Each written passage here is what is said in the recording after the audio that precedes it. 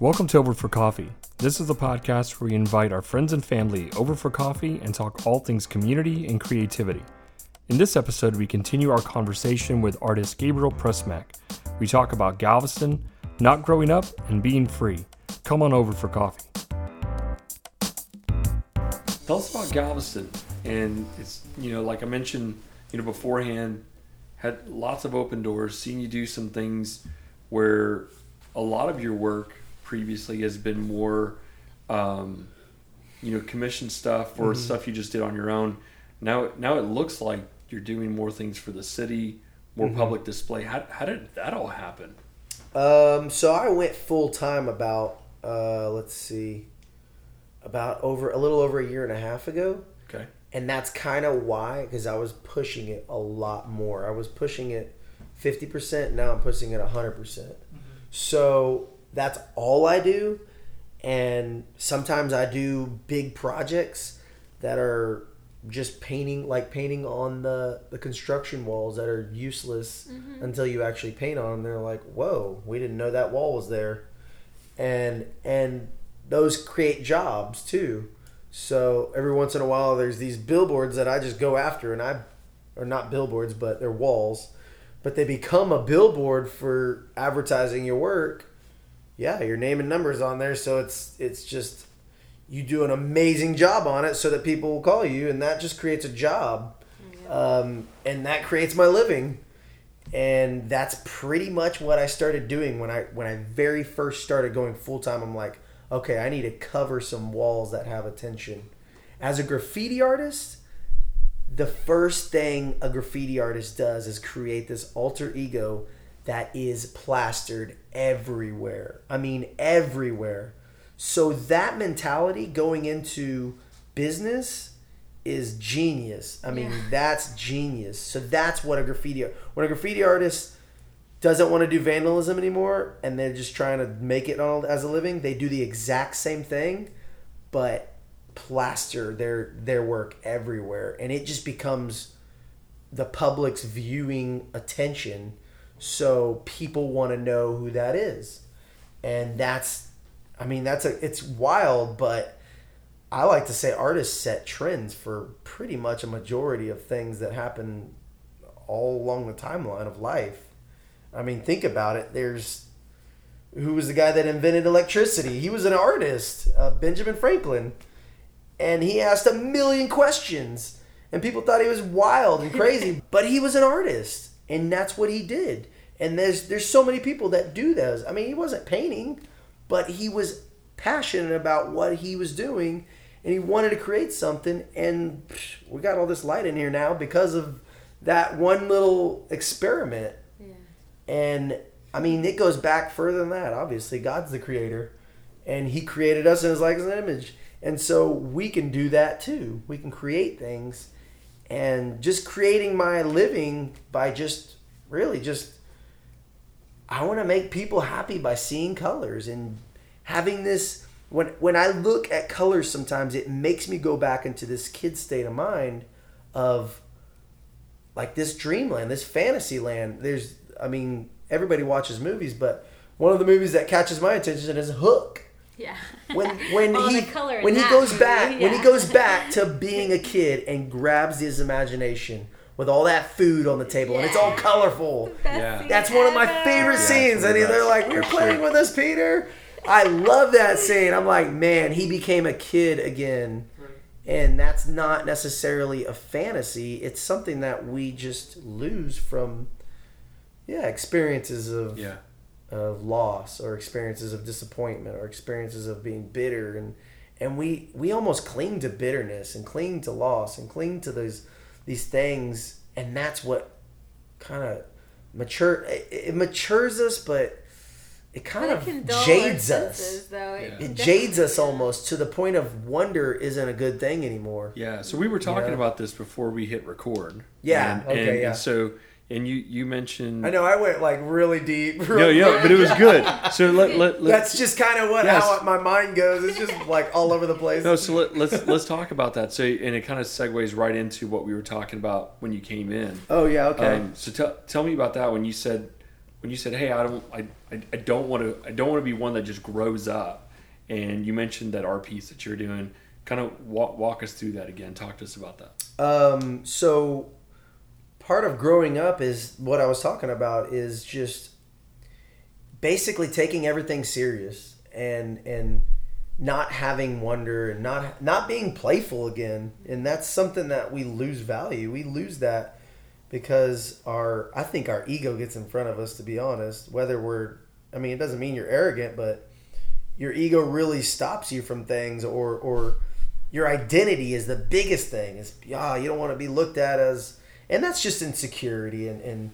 we all, sure, yeah, we don't want to be insecure about everything, but we do have insecurities. I mean, no matter who you are, there's insecurities there. But I remember telling a friend of mine a couple of years ago, when I was kind of in the state of mind of, man, who cares anymore about the way you dress and the way you look and the way you have to be and present yourself. Sure, if you're getting a job, dress the right part. If you want to make your job, then you don't have to dress the right part. You can dress the way you want and create your own thing. That's how I am. I go to job interviews, which are just, hey, can you paint my wall just exactly how I am, with paint all over me sometimes, with, I don't know, whatever, just shorts and a shirt, and this is me, this is my business, so this is what you get. Right. And part of the identity thing is just being free. And if you look at kids and look how playful they are, they're free. They don't have a care in the world. Obviously, they don't have a care in the world because they haven't had those little losses and things. But the part of that is forgetting those things. Forgetting about those losses and trials that have jaded you from things. I wrote something down, actually, and I write notes all the time just when I think. I'm just like, okay, I wrote this down.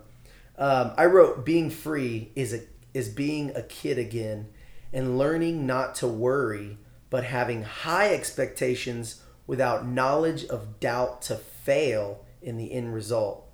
And then I wrote, these are run-on sentences, but they're thoughts. That's why. And then I wrote, but pressing on like nothing ever happened and continuing with that joy as a child. And I write these things down because I can't remember them all the time. But I like reading them back to myself, because when I tell people to be free, I'm actually talking to myself.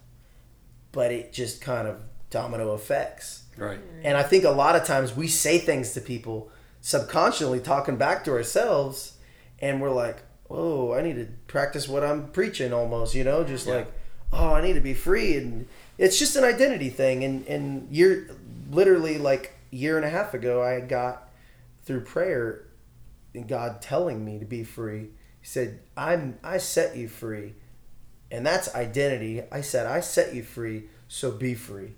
And since then, I just was like, wow, there's that kind of released me in an identity releasing, an identity freedom. I was like, wow, that's so much revelation that I'm free. And it kind of released all kinds of things out of my life that were just holding me down, like religious things. And that's something that already should be casted away, is these rules and regulations of, you have to do this in order to be a believer and things like that. And I'm a believer in Christ, so anybody out there listening to this, you should know that. So I'm loud and proud about it. But I think it's cool that that's been your, be free has been your like rally cry, and everywhere when we walk on the island and we see your stuff, it's been your tag, right? I mean, it's pretty much. Be free, and we see it everywhere. How has the community kind of rallied around that? I mean, what kind of impact has your, because it's almost like, to me, right, as a believer, as I'm walking through the island and knowing Galveston, right, it's almost like you're painting something prophetic over that island. Like you're saying, hey, be free. Yeah. Let these chains be gone. Let your past be gone. Really, it is. And so, what type of feedback have you gotten from people as you put that out there? I get great feedback. People want that. People people are already in chains in their minds in a lot of places.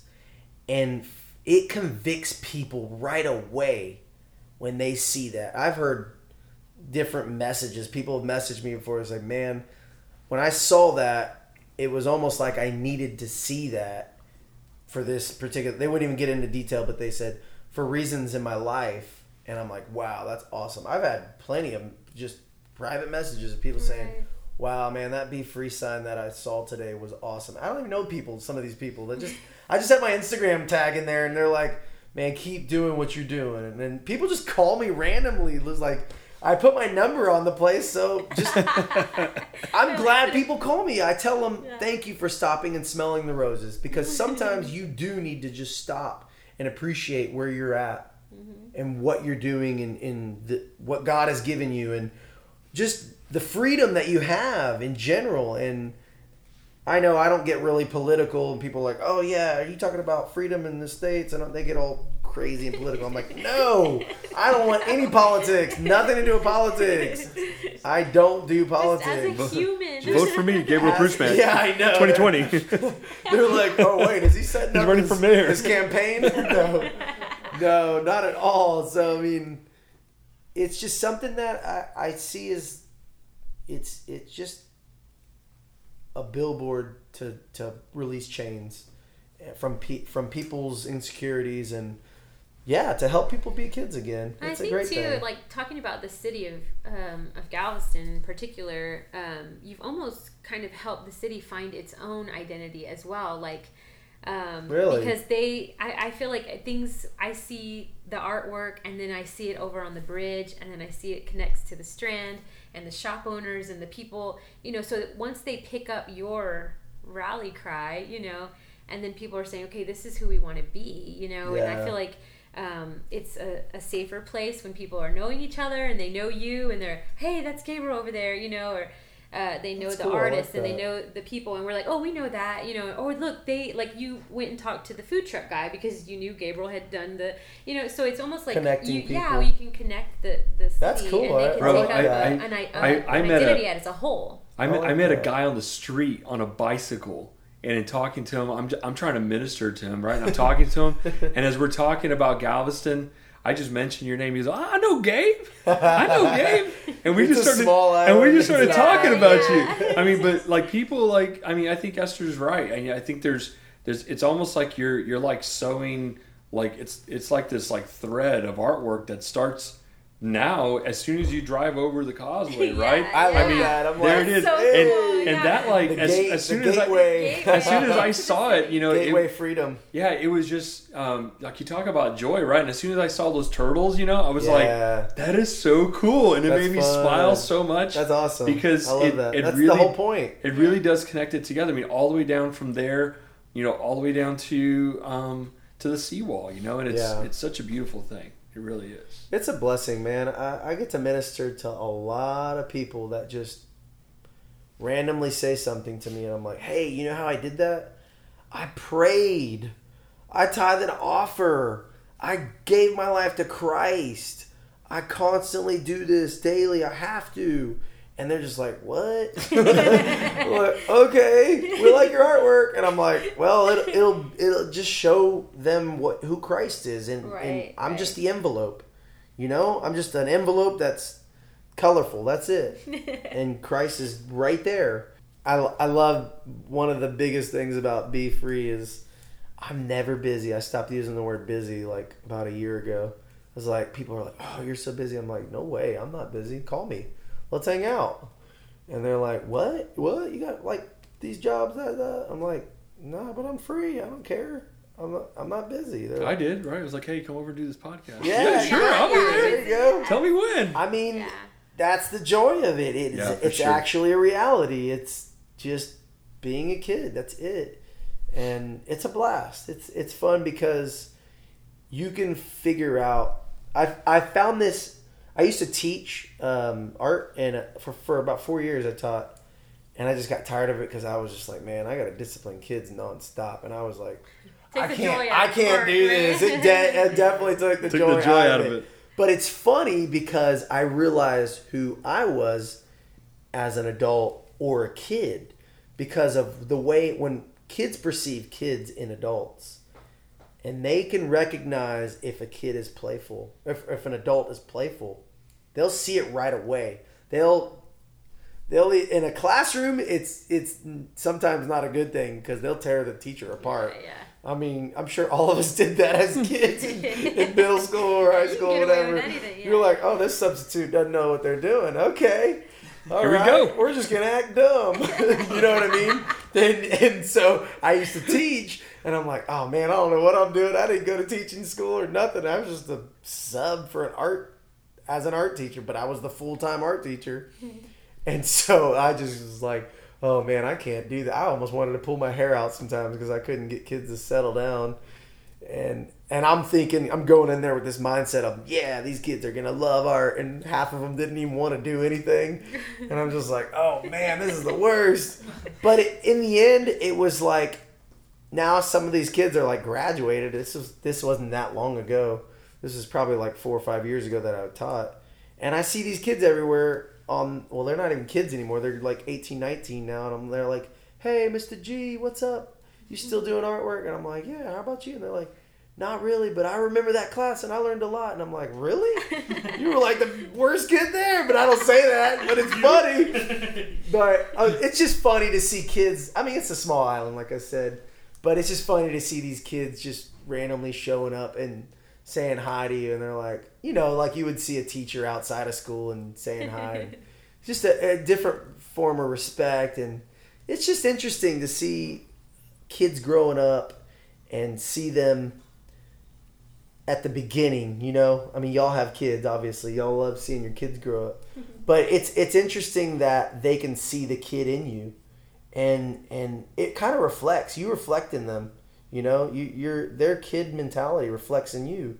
Maybe when you go to work, maybe when you see something or you hear a tune, and it kind of triggers you to be that kid again. And that's what I want to do more so with artwork, is trigger the kid in people with colors and with just wild, playful designs and just things like that.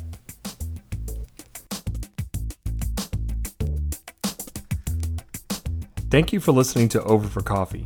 Please join the discussion over on our Facebook page by commenting with your thoughts about the show. We would love to hear from you.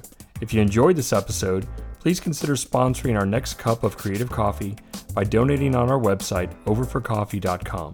Don't forget to comment, like, and share each episode with your friends.